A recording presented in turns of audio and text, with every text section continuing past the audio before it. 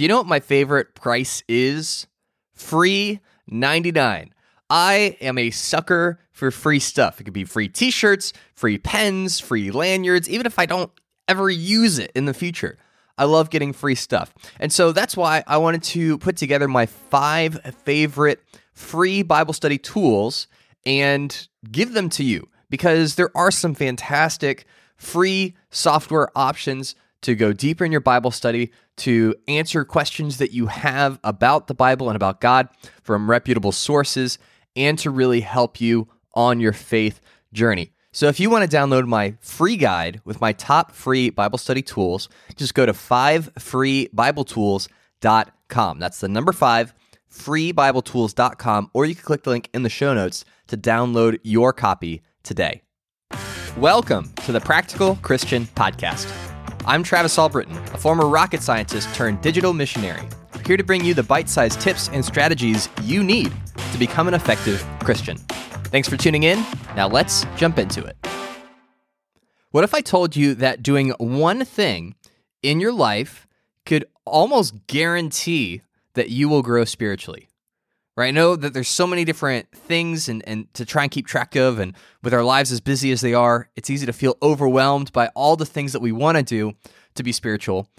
But if you just want to keep it simple and focus on one thing that can really ensure that you're going to continue to grow week after week, year after year, and become mature, there is actually something you can do. So there's been a lot of studies done on this, but the one that I read most recently was done by the Willow Creek Ministry of Churches, and they polled 1,500, that's 1,500 churches, and over 400,000 Christians, and asked them a wide variety of questions, and they compiled all that information, and what they figured out was that the number one predictor of spiritual growth is daily Bible study. Yeah, sorry if you were expecting something a little more dramatic or like unique or something you haven't heard before. But yeah, like the number one predictor of whether a Christian would do well spiritually is if they read their Bible every single day. That was the number one factor. So what does this mean for us? Well, it makes things really simple, actually. I know that it's easy for us to get distracted, to get sidetracked, to think, okay, well, I'm going to church and I'm going to small group. Maybe that's enough. Or if I'm not doing super well, maybe I need to try all these extra things to, get back on track. It really is as easy as, are you opening your Bible every single day and reading it and allowing it to speak into your life? And there's 2 main reasons I think why this is the case, why daily Bible study is so critical for Christians. The first reason is that being in your Bible every single day allows you to stay rooted in God's Word. There's actually this really interesting passage in Ephesians 4 where Paul is talking about maturity, and I think it speaks directly into what we're talking about. So starting in verse 11, it says, "And he," being Jesus, "gave the apostles, the prophets, the evangelists, the shepherds, and teachers to equip the saints for the work of ministry, for building up the body of Christ, until we all attain to the unity of the faith and of the knowledge of the Son of God, to mature manhood, to the measure of the stature of the fullness of Christ, so that we may no longer be children, tossed to and fro by the waves and carried about by every wind of doctrine, by human cunning, by craftiness and deceitful schemes. Rather, speaking the truth in love, we are to grow up in every way into him who is the head, into Christ." And so God's purpose for the church is to build up the saints to become mature, so that we're not tossed back and forth by every cunning teaching and every new doctrine that we hear. And it's like, oh man, now we're all over the place. And what is life? Maybe you felt that way before.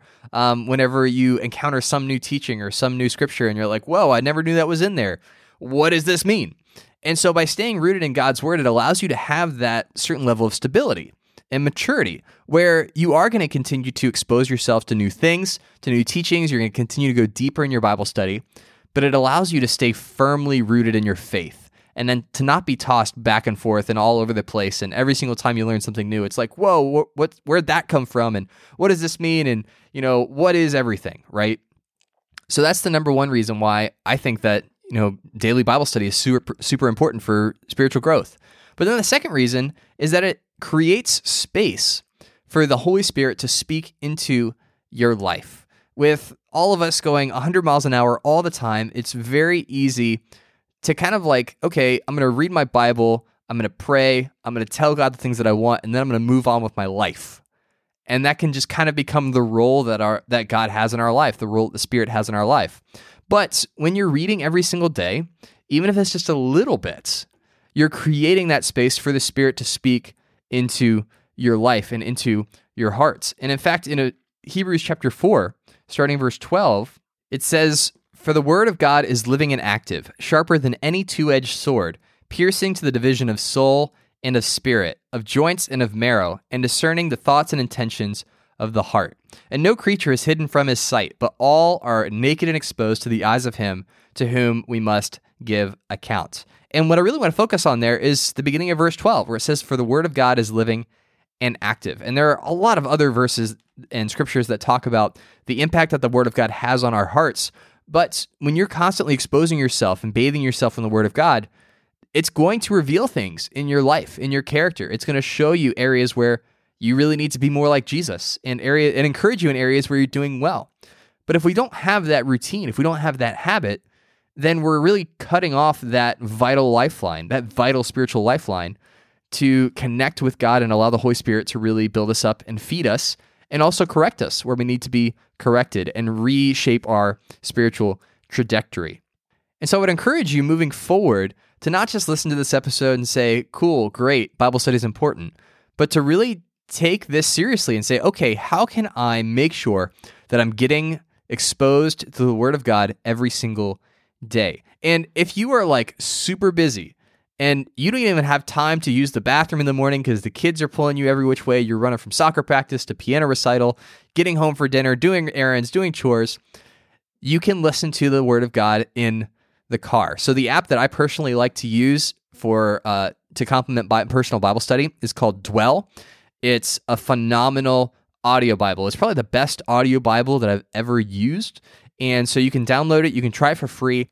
You can subscribe to playlists. You can do reading plans. You can read independent verses.